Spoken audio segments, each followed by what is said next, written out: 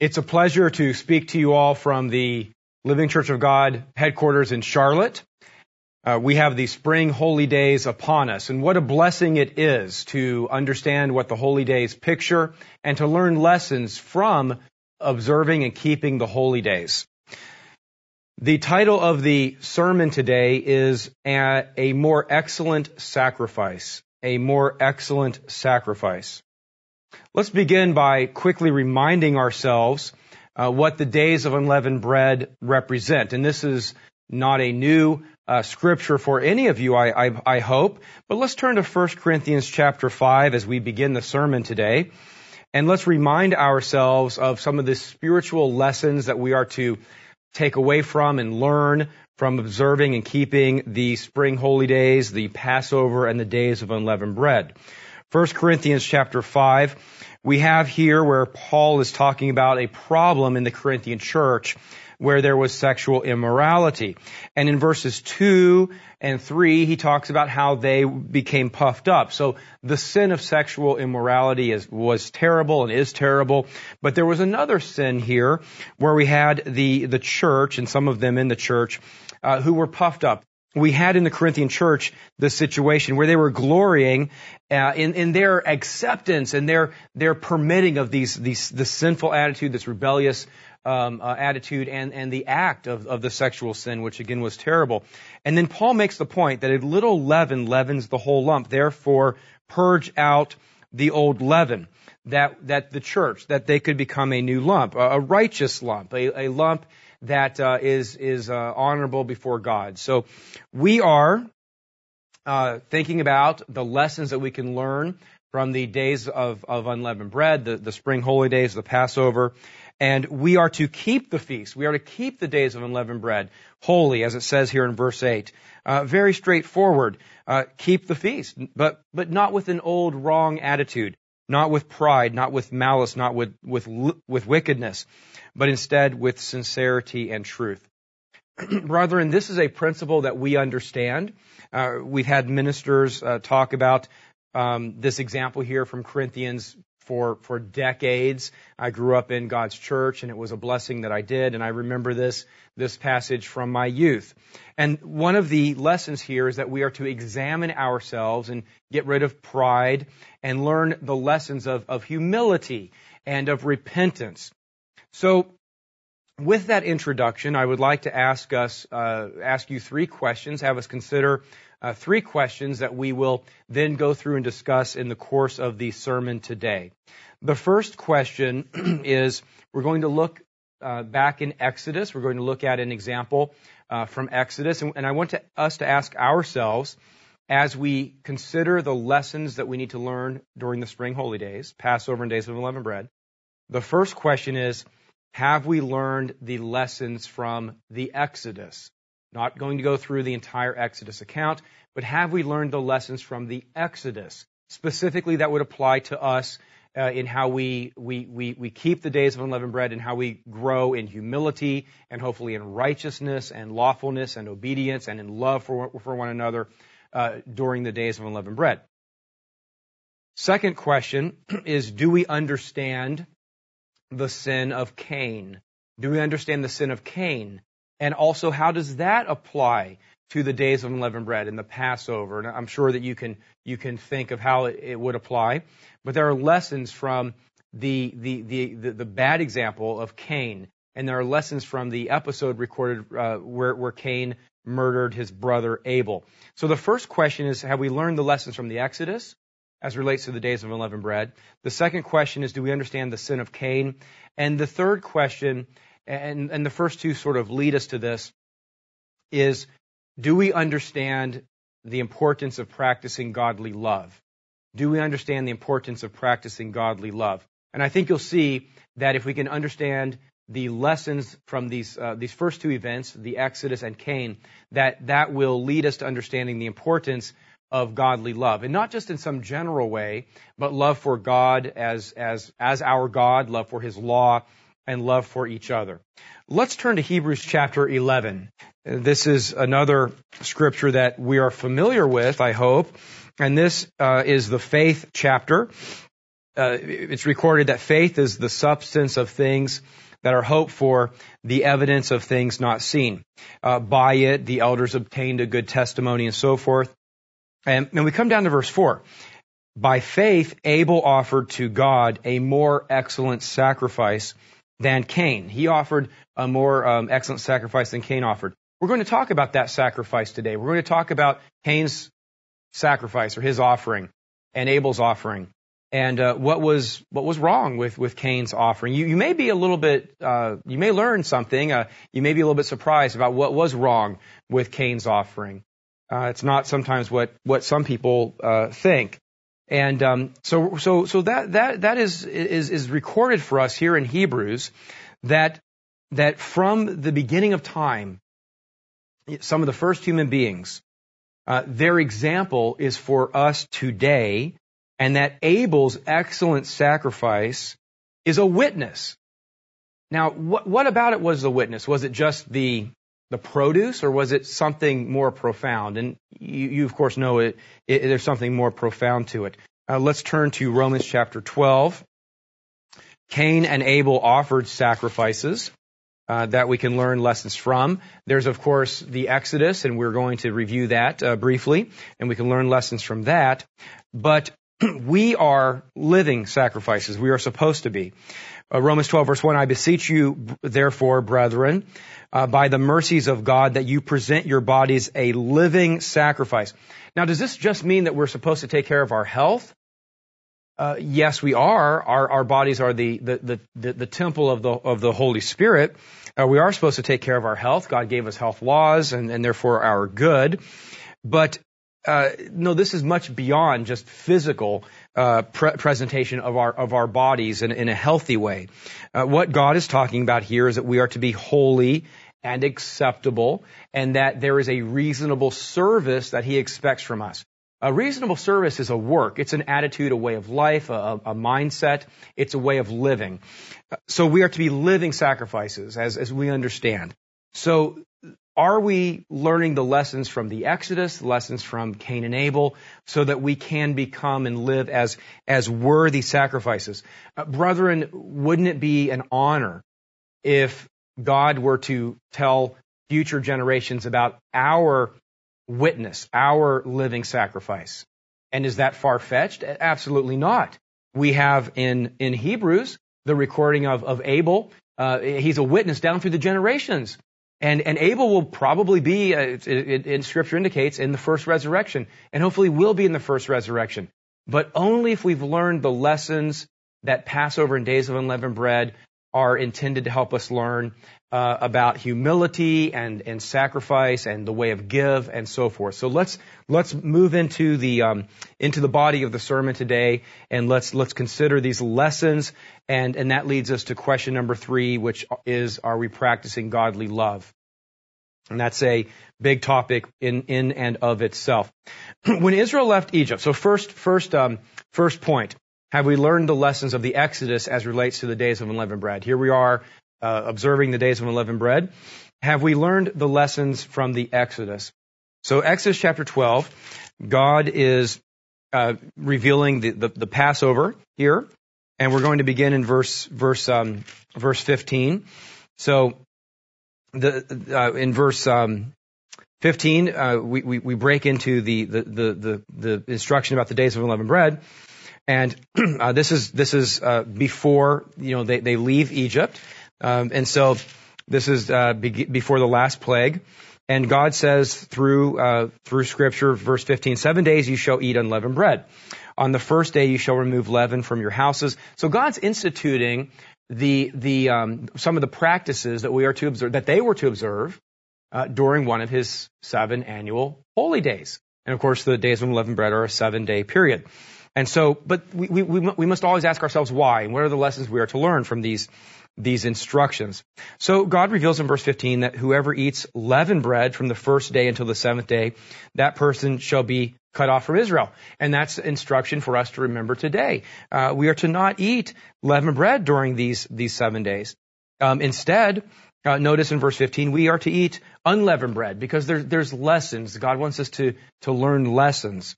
And then verse 16, On the first day, there shall be a holy convocation. So you have a high day, a Sabbath, on the first day of unleavened bread. No manner of work should be done. We need to keep the first day of unleavened bread holy. It's a Sabbath. Now, we are to not work. We are not to do our chores and so forth.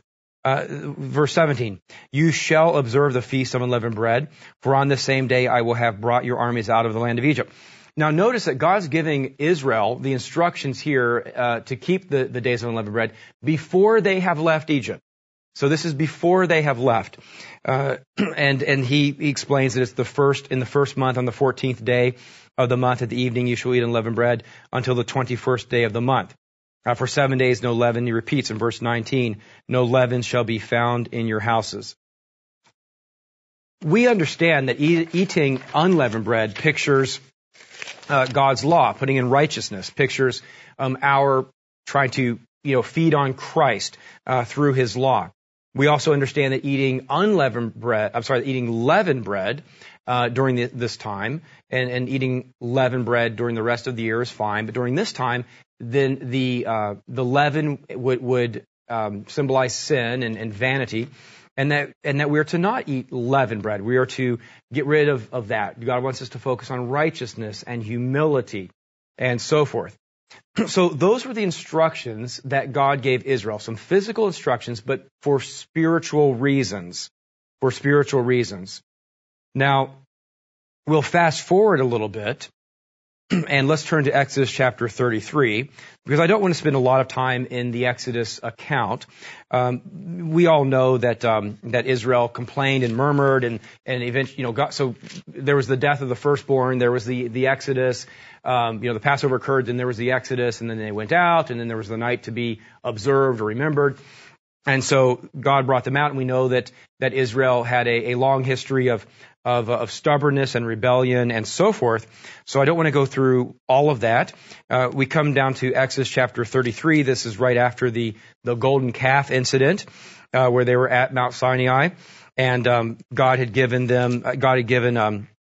Moses the Ten Commandments. So Exodus chapter 33. Notice what Christ reveals here. Then the Lord said to Moses, depart and go up from there. So this is after all the mighty signs and God saving Israel. And he says, the people whom you have brought out of the land of Egypt to the land which I swore to Abraham, Isaac, and Jacob, saying to your descendants I will give it. Verse 2, and I will send my angel before you, and I will drive out the Canaanite and the Amorite and the Hittite and so forth.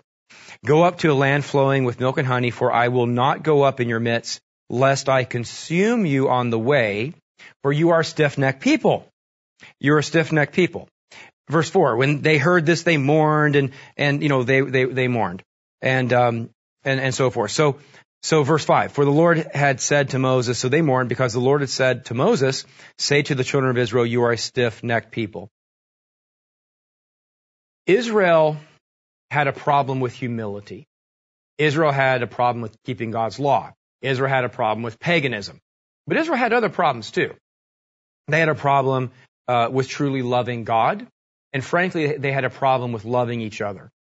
When you look through the account and how some Israelites wanted to go into sin and they were trying to entice others into sin, when you look at the account of what happened at the time of the golden calf, there were many Israelites who had the attitude of hatred not only toward God, but hatred toward their brother.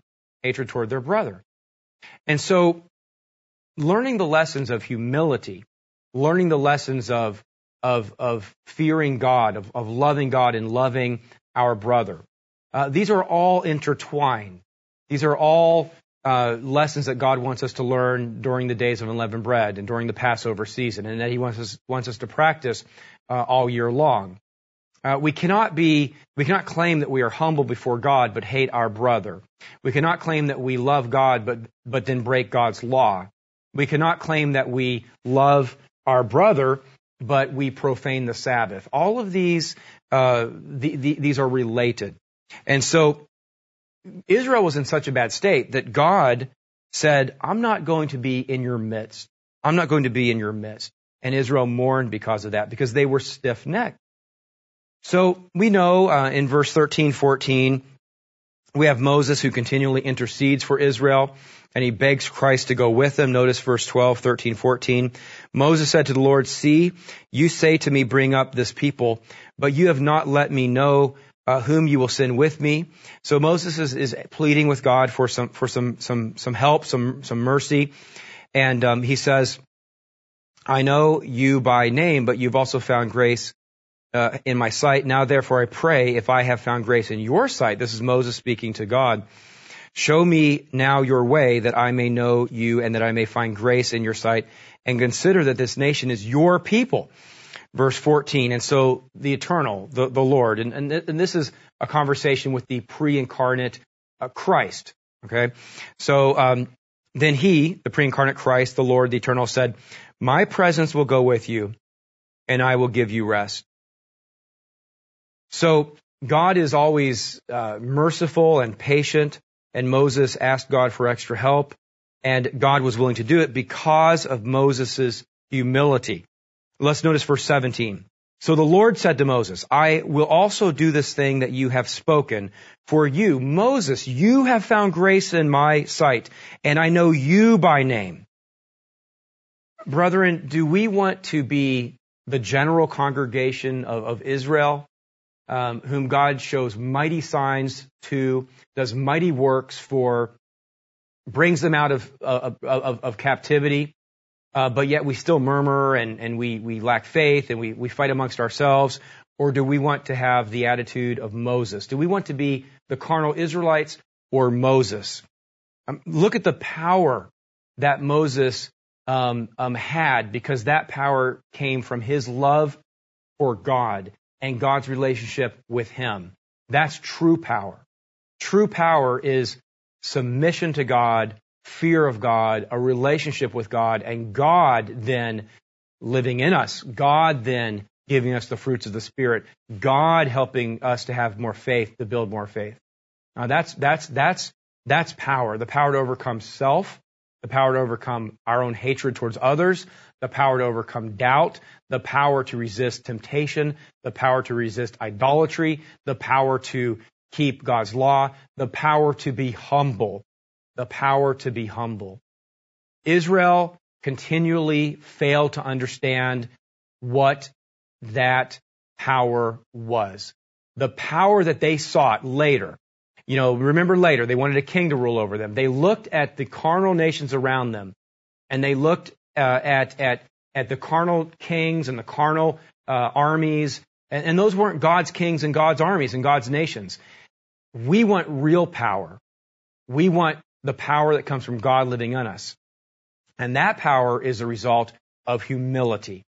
Moses is called the most humble man that had ever lived. And look at that power. Look at that power. He interceded for Israel to God, who said, "I'm not going to go with you and be in your midst." And God answered Moses' request. It's something to meditate on. Who has the most power?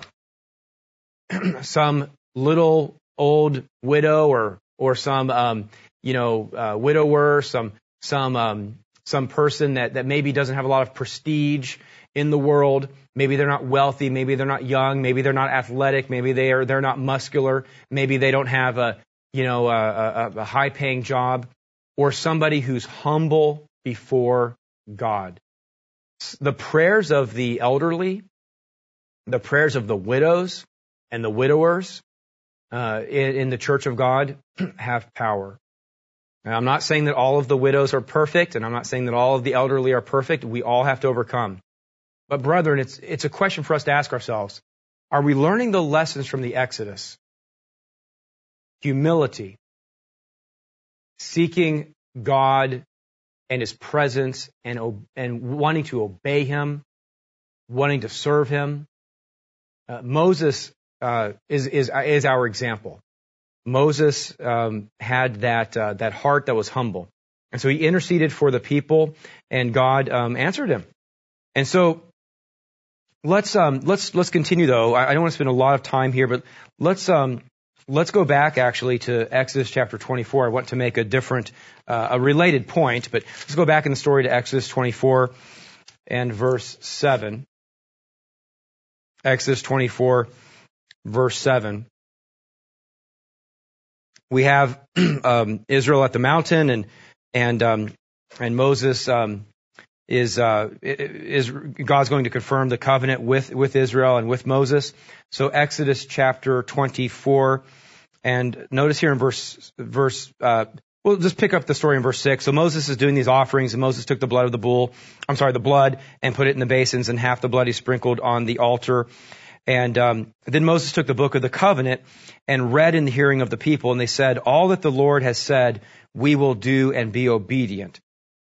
If Israel really would have followed through on that commitment, then Christ would have never said to them, I'm not going to be in your midst.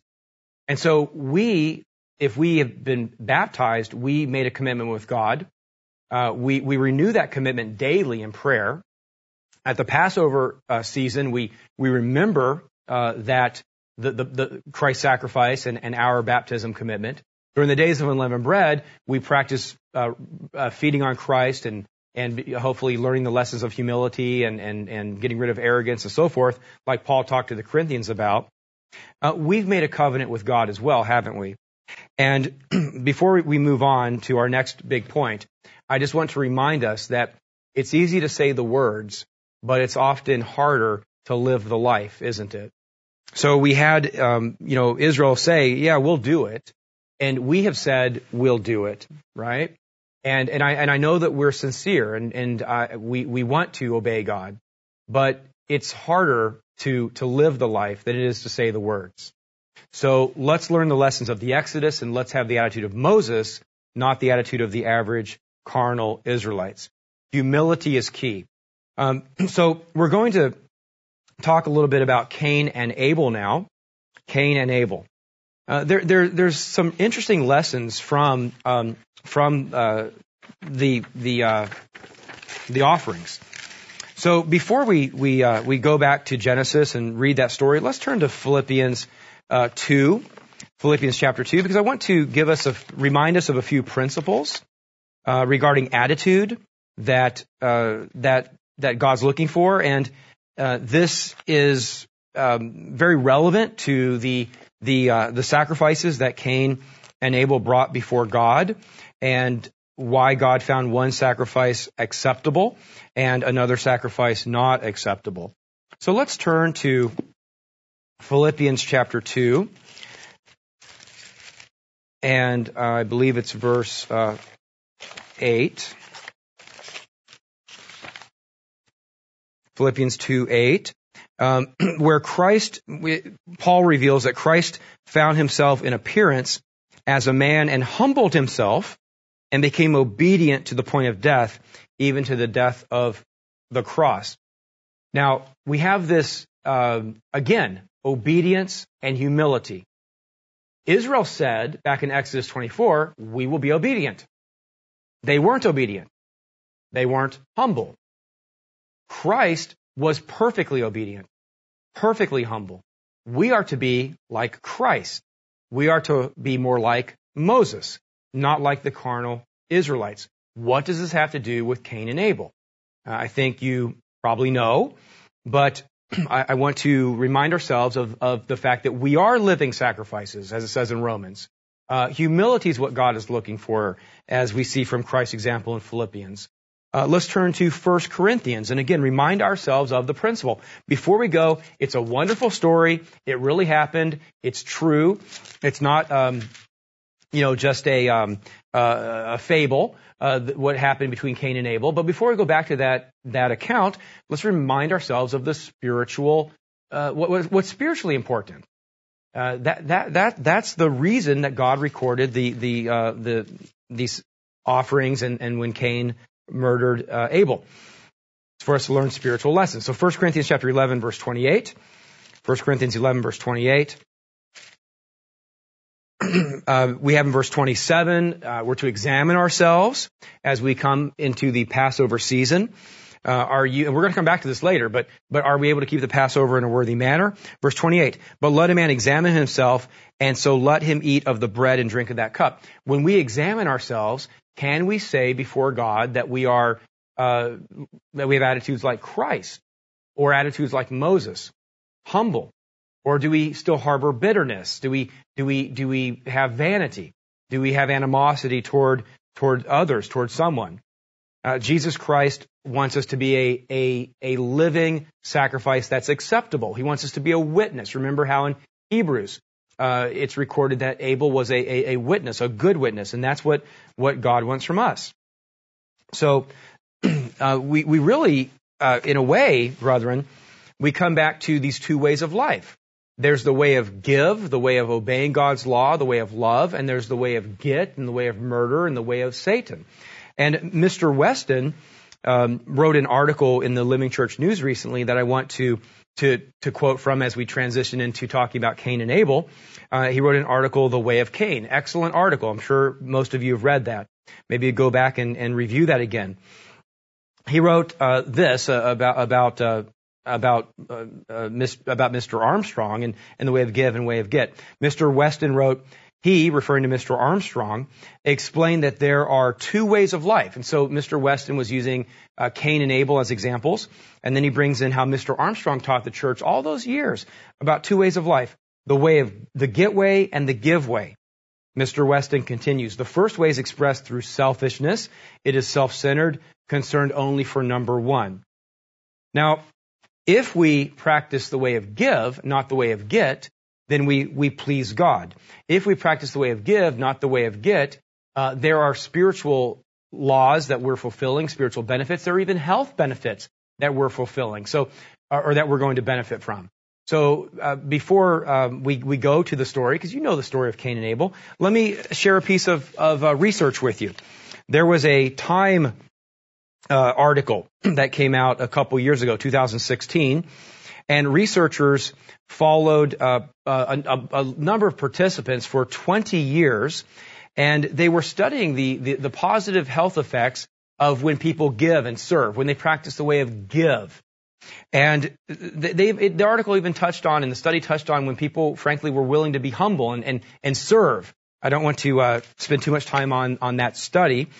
And what the Time article, and this was published December 27, 2016, what it found was, quote, that people who occasionally watched and cared for others lived longer than people who didn't. So there are not only spiritual laws that we're fulfilling and we're pleasing God, but there are physical benefits if we live a way of give and not live a way of get. If we live a way of loving God and loving our fellow man and not live a way of arrogance and hatred. So with that introduction, let's go back to Genesis chapter 4 and let's talk a little bit about Cain and Abel and when Cain murdered Abel. Genesis chapter 4. And one of the reasons I wanted to introduce Cain and Abel the way I did was it's not just a story about murder. It's a story about two different ways of life. It's a story about a way of being a Christian, being like Christ, humility and obedience, being like Moses, who was humble before God and changed God's mind. And God said, okay, Moses, because of you and how much I love you and how humble you are, I will be with you. I will be with you and help you with the people. Or a way of vanity and arrogance and hardness of heart and a way of Satan. It's the way of give versus the way of get that Mr. Armstrong talked about. It's the two trees that Mr. Armstrong talked about. It's the way of Cain or the way of Christ or to a lesser extent Abel that Mr. Weston talked about. So let's review the story, the account in Genesis 4. And remember I said earlier we're going to talk about what was wrong with the sacrifice of Cain's sacrifice. So verse 1. Now Adam knew Eve his wife, and she conceived and bore Cain, and said, I have acquired a man from the Lord. And she bore again, this time his brother Abel. Now Abel was a keeper of sheep, but Cain was a tiller of the ground. And in the process of time it came to pass that Cain brought an offering of the fruit of the ground to the Lord. Abel also brought of the firstborn of his flock and of their fat. And the Lord respected Abel and his offering. So Abel brings the firstborn of his flock and their fat. Cain brought an offering of the fruit of the ground. It says God did not respect Cain or his offering. And if we have time, we'll turn to Luke chapter 18, where you have the parable of the unrepentant Pharisee, where God said that guy with the bad attitude and the arrogant attitude, he left and he was not justified. You cannot come before God at the Passover season or in prayer on your knees in the morning with a hateful, spiteful attitude toward your brother, your wife, your sister, your mom, your dad, your cousins, your brothers or sisters in Christ, and be acceptable to God. That is the lesson from Cain and Abel. One of the lessons from Cain and Abel. Cain hated his brother. Cain hated his brother, just like the Pharisee in Luke 18 hated his brother as well. Not in as a personal, intimate way, but arrogance is hatred. Vanity is hatred, and hatred is murder. And God did not respect Cain because of his attitude or his offering or his prayer. Cain could have brought, every plant and every animal he owned. You cannot purchase God's love or forgiveness. We cannot earn God's grace. We cannot earn salvation. We cannot earn forgiveness of sins. It was the attitude. He was not humble before God. And so the Lord said to Cain, so Cain, was upset and his countenance fell because God didn't accept it. And so the Lord said to Cain, why are you angry and why is your countenance fallen? If you do well, will you not be accepted? If you do well, we have to keep God's law. But if you do well, are you doing well, brethren? During the spring holy day season, are you doing well? Are you keeping God's Sabbath holy? The Sabbath starts at sunset Friday night. It goes through sunset Saturday night. Are we keeping the Sabbath holy? Or are we cutting corners? Are we being holy in our tithes and offerings? Or are we cutting corners? Are we being holy in fidelity toward our wife? Or are we cutting corners? Are we being holy in loving God and loving our neighbor? Or are we cutting corners? There's some aspect of submitting to God's law that I'm going to cut corners on. Or there's some aspect of being a peaceable person with my brothers and sisters in Christ that I'm going to cut corners on. Are we doing well? If not, then, don't want to be offensive, but we're either leaning towards the way of Cain or we're leaning towards the way of Abel, who was a witness through the generations, as it says in Hebrews.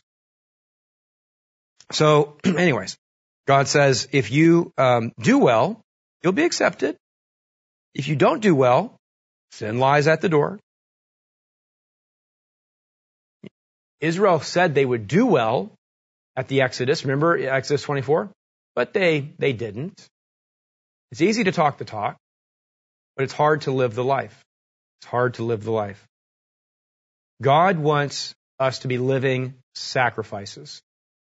And that means He wants us to be humble, and He wants us to be kind, and He wants us to keep His law. He wants us to obey His law, keep the Sabbath and holy days. Let's turn to Hosea chapter 6. Hosea chapter 6. So Hosea, Joel, Amos, Hosea chapter 6 and verse 6.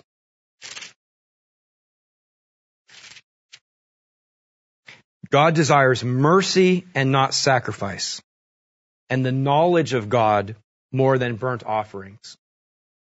Are you merciful with your wife, your husband, your brother, your sister, your son, your daughter, your dad, your mom, your minister? Ministers aren't always perfect, and we need mercy too. Are we growing in knowledge of God's law, practicing God's law, keeping God's law? That's what God desires. You can't, count rosaries and get some sort of forgiveness of sins by counting rosaries or putting coins in the offering box and get some sort of forgiveness of sins. Matthew chapter 9. And so during the days of unleavened bread, these are things we need to think about. Humility, living a life of sacrifice, a life of obedience. Matthew chapter 9, verse 13. But I go, this is Christ talking, but go and learn what this means. I desire mercy and not sacrifice, And then Christ continues. He says, I did not come to call the righteous, but sinners to repentance. And that can be misunderstood sometimes because there's none that are 100% righteous. There's none that are completely righteous. So all of us have been sinners. And all of us from time to time still fall short of the law, don't we? And so Christ he has called us, he's working with us, and he wants us to be in his kingdom. But that takes humility on our part. It takes self-analysis, which Paul talks about in Corinthians. It takes getting rid of the leaven of malice. It takes getting rid of the leaven of pride. These are some of the lessons of the days of unleavened bread and the Passover that we need to be learning. And this is some of the lessons that we can learn from Cain and Abel. Let's go back to Genesis chapter 4. Just a little bit more of the story there. Genesis chapter 4, Cain and Abel. Genesis 4 verse, let's see, we left around 5 or 6, so we'll pick up in verse 7. If you do well, will you not be accepted? If you do not do well, sin lies at the door, and its desire is for you, but you should rule over it. You need to rule over, practice self-control and overcome.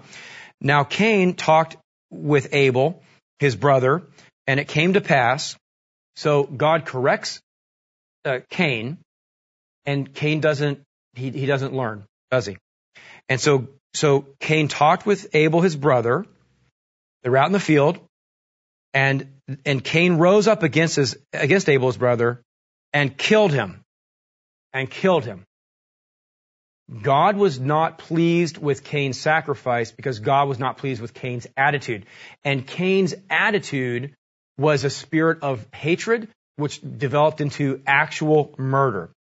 And so God was very aware of the fact that sin lied at the door of Cain because of his way of thinking.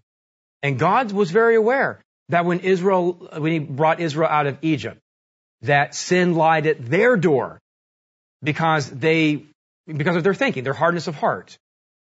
And that was one reason why God said, look, I'm not going to go in their midst. And then Moses intervened, and God, through his mercy, said, okay, Moses, because of you. And again, this was the pre-incarnate Christ. God understands, brethren, that if we don't every year learn more and more the lessons of humility, of fearing God's law, of getting rid of the sins of malice toward others, of getting rid of the sins of, pride. God understands that sin lies at the door. And God understands that path is a path that leads toward murder. Maybe not physical murder, but hatred. And those who have malice and hatred are not learning the lessons of Cain and Abel. They're not learning the lessons of the Exodus. They're not emulating Moses, and they're surely not emulating Jesus Christ. And we surely, if we don't overcome malice and hatred, will not be in the kingdom of God. And if we cut any corners in God's law, if we're unrepentant, we will not be in the kingdom of God. If we are vain, we will not be in the kingdom of God. The Corinthian church was condoning this terrible sexual sin that they were unrepentant of. And with that attitude of pride and putting something that the popular culture approves above what God's law says, we will not be in the kingdom of God.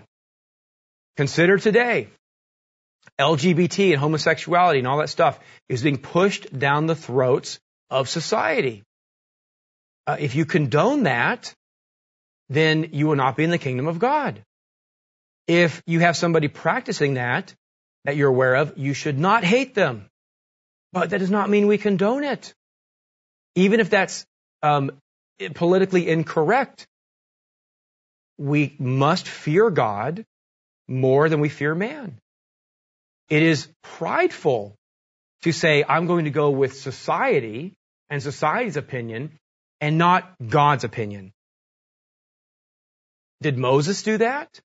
Moses was surrounded by all the Israelites. We live in the world, right? Some of you watching this may live in France or South Africa or Germany or Canada or wherever. You live where you live. You're surrounded by people in the world. Moses lived in the world with the nation of Israel. And he feared God and loved God more than he loved or feared the physical nation's opinion or their wanting their favor. To fear people or fear anything more than God is pride. It is pride. Luke chapter 18. Luke chapter 18. We have the account of the Pharisee who was unrepentant. Now, brethren, I do not think that we all walk around through life being unrepentant. I don't think that at all. But the spring holy days are times to examine ourselves. And so we have really a parallel to what happened with Cain and Abel. It's very, very similar to what happened with Cain and Abel. Cain went up with a sacrifice, an offering. Technically, it was an offering, and his attitude was wrong, and God didn't accept it. Here we have in Luke 18, verse 9, we have the Pharisee. He goes up. It's with an offering, right? We are living sacrifices, and so the Pharisee goes up. And two men are in the temple to pray, one a Pharisee and the other a tax collector. When you get up in the morning and you pray, or at noon or afternoon and later in the evening, and you pray, are we the Pharisee or are we the tax collector? Are we Moses or are we Israel? Are we Cain or are we Abel? And so the Pharisee stands up, you know the account, and he says, God, I thank you that I'm not like the other men, extortioners, unjust, adulterers, and so forth. I fast and I give tithes. But he wasn't perfect. None of us are perfect. The Pharisee was prideful. The Pharisee probably, because he was very carnal attitude, brethren. So the Pharisee probably had hatred towards, others that he felt were worse than him. And for all we know, maybe he was an adulterer. Maybe he did steal. Who knows? The Pharisee was carnal. The tax collector, he wouldn't even raise his eyes. He was humble. And he beat his breast and he said, God, be merciful to me, the sinner, as Dr. Meredith would often remind us. And so the rest of the account. Christ says, I tell you, this man, the humble tax collector, he went down justified rather than the other. Why was Moses able to interact with Christ? He was humble. Why did God accept Abel's sacrifice? He was humble. Are we humble? The days of unleavened bread are about learning humility. Mr. Armstrong wrote in the booklet, Why Were You Born? He wrote about these two different attitudes. He often talked about the way of give and the way of get. And I remember that as a teenager, his sermons about the way of give or the way of get. And Mr. Armstrong said there are two basic ways in life. And this is in the booklet, Why Were You Born? Two divergent philosophies. They travel in opposite directions. I state them very simply. One is the way of give and the other get. More specifically, the one is the way of humility and of outgoing concern for others, equal to self-concern. So our concern for others would be equal to our own concern. It is the way of cooperation, serving, helping, sharing of consideration, patience, and kindness. More importantly, it is the way of obedience to, reliance on, and worship solely toward God. It is the God-centered way of love toward God and love toward neighbor. The opposite is the self-centered way of vanity, lust, greed, of competition, strife, envy, jealousy, and unconcern for the welfare of others. Few realize, Mr. Armstrong continues, this vital fact. The give way is actually an invisible yet inexorable spiritual law in active motion. It is summarized in principle by the 10 Commandments. And brethren, I would say to you that study that Time reported a couple years ago about how older people who serve and take care of other older people, they're humble, they give, they go visit other people in old folks' homes, or they just serve family and so forth. They're practicing the way of give. And what Mr. Armstrong wrote here is true in a literal sense. And I'm not saying that you earn salvation, and I'm not saying we all have to go out and feel guilty and do 20 hours of community service every day. But what I'm saying is I'm agreeing with Mr. Armstrong, and I'm agreeing with Scripture that there's two ways of life, a way of give and a way of get, a way of lust and greed and vanity, or a way of cooperation and serving and helping and giving to others. And as Mr. Armstrong said, if we have concern for the welfare of others, if we have outgoing concern to others, then we are living a God-centered way of life. And that's, he didn't use these exact words, but that's pleasing to God. And there are even physical benefits. As the Time article mentioned, you may even live a couple years longer. Because God's way works. God's law works. And the way of give is expressed in the Ten Commandments, as Mr. Armstrong said. Now, we understand, brethren, that we cannot earn our salvation through keeping the Ten Commandments. No amount of righteousness earns us salvation. Moses' righteousness did not earn him salvation. However, we still, nonetheless, must strive to obey God's law. But we must do that unlike the Pharisee. We must do it with a humble heart, a humble attitude. God wants it all. He wants us to be living sacrifices, and He wants it all. He wants us to keep His law. He wants us to do it in humility. He wants us to love our fellow man. He wants us to love Him. Mr. Ames wrote in an article, must we obey God to be saved? He's referencing Paul, and he writes the following. Notice Paul's attitude of obedience. Will God give the Holy Spirit to those who have an attitude of disobedience? Mr. Ames asks. Mr. Ames answers the question. No, He will not. And that's based on Scripture. As Peter plainly stated, we are witnesses to these things, and so also is the Holy Spirit whom God has given to those who obey Him. Acts 5, verse 32. Mr. Ames concludes that thought. God will not give the gift of the Holy Spirit to those in an attitude of disobedience. Brethren, the way of Cain or the way of Abel, the way of carnal Israel at the Exodus, and Christ said, I will not be amongst you, or the way of Moses. God will not give us or allow us to keep the Holy Spirit. He will not live in us through Christ if we practice disobedience. And disobedience comes in many forms. Disobedience can be breaking God's Sabbath. Disobedience can be committing adultery. Disobedience can be lying. Disobedience can be stealing. Disobedience can be coveting. But disobedience can also be hatred. Disobedience can be lusting. Disobedience can be the spirit of murder. God told Cain that sin lied at his door. God did not accept Cain's sacrifice because He saw the spirit of competition and strife and hatred that Cain had in his heart toward his brother.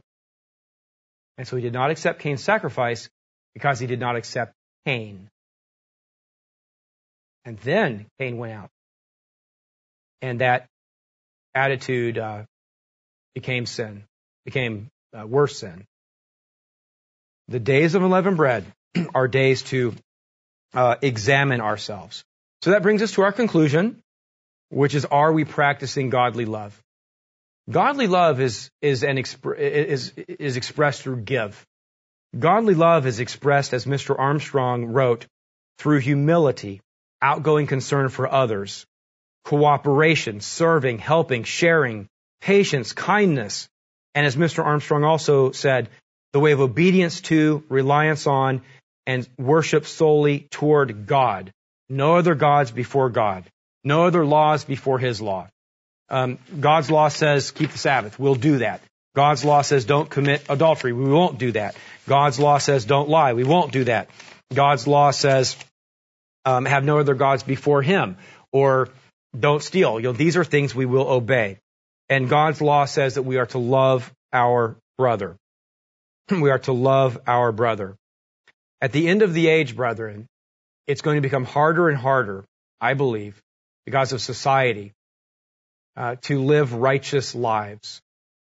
And what do I mean by that? Well, we're bombarded by the news and in school and work and society and neighbors with all these wrong ideas that come from Satan, with attitudes of hatred and strife. Even the news stirs up hatred and strife. Do not let the attitudes of malice or vanity or hatred or strife take root in our hearts or our minds. Paul actually warns in Timothy that can cause people to stray and leave the church. 1 Timothy chapter 1. 1 Timothy chapter 1 and verse 5. 1 Timothy 1 verse 5. Now the purpose of the commandment is love from a pure heart, from a good conscience, from sincere faith. Please pause there for just a second. The purpose of the commandment is love from a pure heart, good conscience, sincere faith.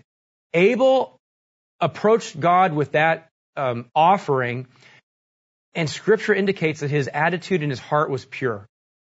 Cain approached God with that offering, and Scripture indicates that his attitude in his heart was not pure. God brought Israel out of Egypt, and Moses, Scripture makes very clear, was humble, and his attitude was pure, and he feared God. But Israel as a whole, their attitude was not, right? It was hard, and they murmured, and they hated each other, and they hated God, and they didn't have faith. We must approach God daily as Abel, as Moses, as Christ, not as Cain, not as the hardened heart Old Testament Israelites. Verse 6, from which some, in other words, if we turn away from having a loving heart where we want to keep God's law, if we turn away from having good consciences, if we turn away from the sincere faith that we are to have, that God is God and His way works and His law works, then the consequence is that we can turn to idle chatter, to idle talk, and we can eventually leave the church, leave the body of Christ. How will that happen? It will happen because God will not dwell with people with hard hearts.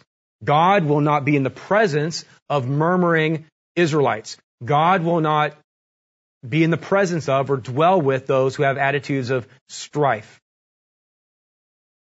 That's why Christ told Moses, I'm not going to go with them.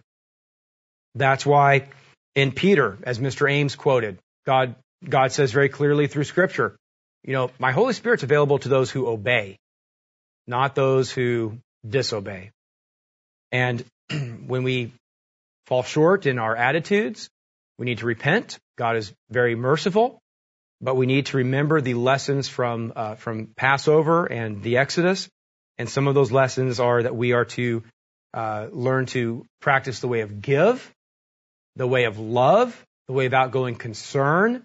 That was like Abel, that was like Moses, that was like Christ. Not the way of vanity, not the way of selfishness, not the way of pride. That was like Cain. That was like the Pharisee in Luke 18. That was like the murmuring Israelites. Mr. Weston wrote in the Living Church News a couple years ago, he wrote an article titled The Way of Give. And the Spring Holy Days should bring us more closely into a way of life and a way of thinking where we want to practice that way of give, that way of outgoing concern that Mr. Armstrong wrote about, that Mr. Weston wrote about. And so Mr. Weston wrote the following, and I think it's a good, appropriate way to wrap up. He wrote the wage, and this is from page 5 of that article in the Living Church News, The Way of Give. The wage we earn when we transgress God's law is death. And we understand that. But eternal life has been made possible because of God's free gift to us, given when Jesus gave His life in our stead. God purchased us back from death by sacrificing something far more valuable than silver or gold, the precious blood of Jesus Christ. 1 Peter 1, verses 18 through 19. And this was not a rash decision, Mr. Weston continues. It was all determined from the foundation of the world, Revelation 13, verse 8. Now let me pause, and I'm going to read the rest of what Mr. Weston said in a second. But let me pause. Who is the ultimate example of the way of give? Who is the ultimate example of the way of love? Who is the ultimate example of lawfulness? God the Father. God the Father. Jesus Christ reflects the Father. Jesus Christ was and is perfect. Jesus Christ and the Father are one. God created all through Christ. But the Father gave Christ to die for us. The ultimate giving. And so, are we emulating, I asked you earlier, and I asked myself, we need to self-analyze. Are we emulating Abel, Moses, Christ? Are we emulating the Father? Are we emulating the Father, the ultimate giver? Mr. Weston concludes, or the quote, there is no more important message in John 3:16 than this. And you've got the booklet, the John 3:16 booklet. No greater act of love is known to mankind. Brethren, are we becoming an excellent sacrifice? Are we becoming an excellent sacrifice? Have we learned the way of give, or are we still practicing a little bit of the way of get? Are we learning humility, or do we still have a little pride? Are we learning to fear God, or do we still fear a little bit too much society? These are questions that we can ask ourselves as we go through the spring holy days. Have we learned the lessons of the Exodus? Do we understand the sin of Cain? And are we really truly practicing true godly love? If so, then as God said about Abel in Hebrews, we can also be a witness to others, and like Abel, we also can be an excellent sacrifice.